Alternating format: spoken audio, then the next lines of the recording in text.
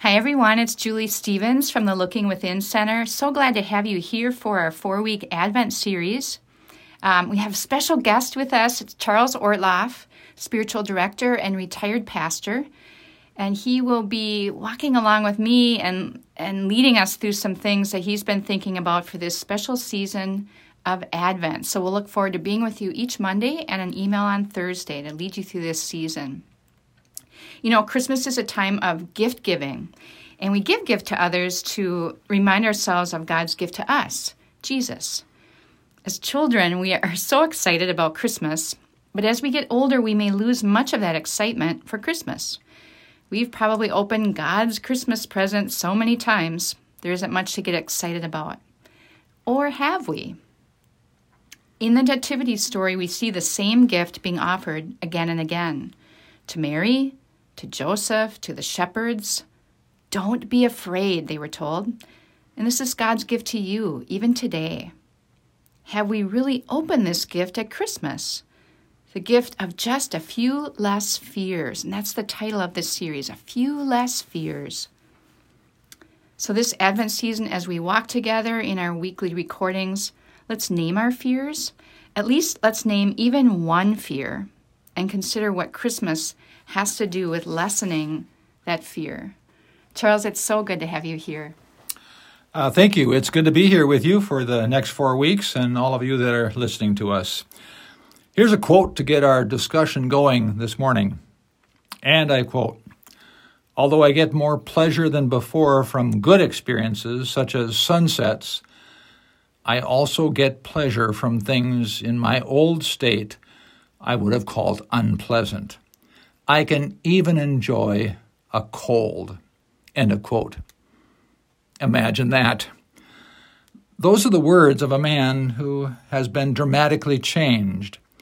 He has come back from a near-death experience, no longer afraid of anything, seeing everything as a source of enjoyment. Wouldn't that be great? To have a few less fears? A lot less fears. God came to Mary, Joseph, and the shepherds that first Christmas with the gift of, don't be afraid.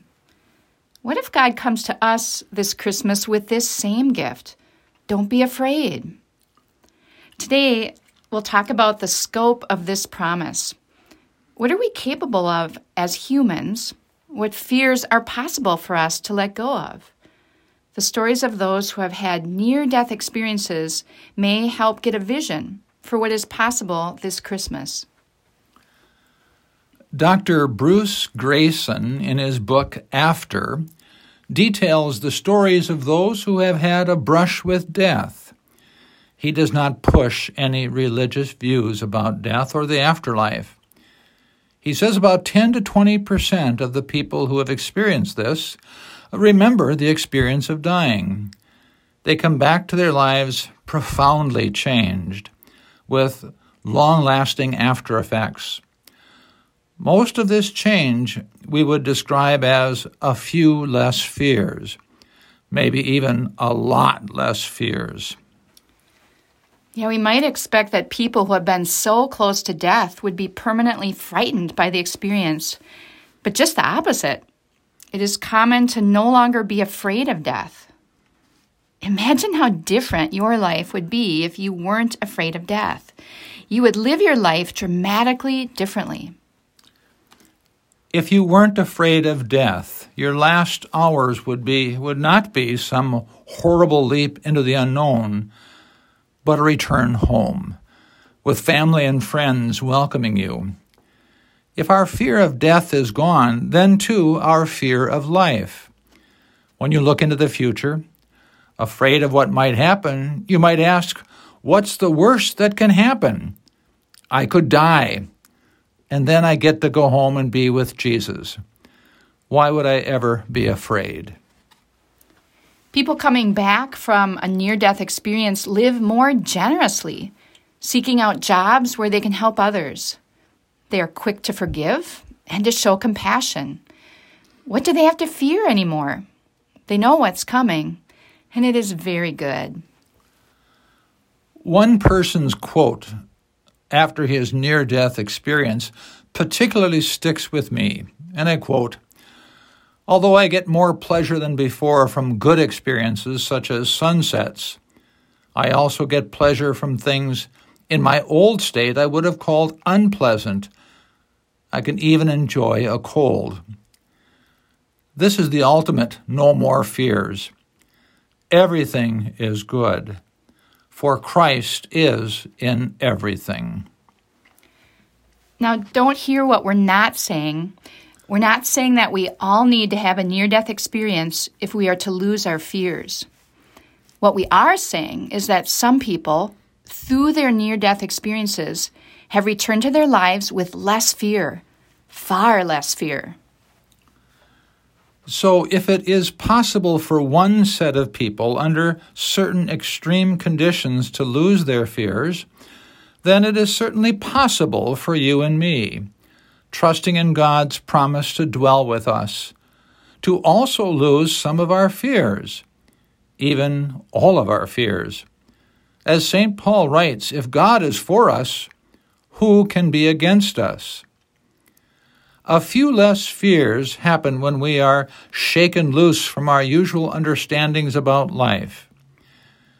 It can happen by a near-death experience, or falling in love, or receiving the sacrament, or some disaster, or holding a baby, or practicing the presence of Christ.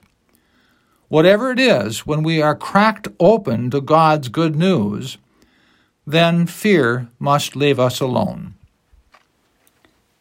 So for today, let's think of the possibilities of fewer fears. What fear would you like to let go of this Advent season? Name it. Write it down on a piece of paper. Share it with God in prayer.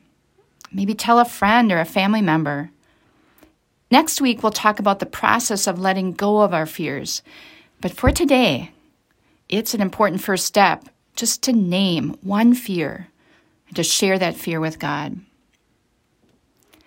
We're so glad again that you're joining us for this special Advent season. Charles, thank you for joining us. It's great to have your wisdom and your presence walking with us in these weeks.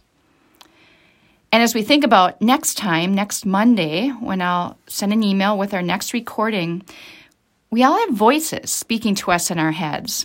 Some voices discourage us, but other voices are supportive of us. So next week we'll talk about the shepherds and how they distinguished between these two voices and chose to follow the good voice. Thanks, everybody. We'll see you next week.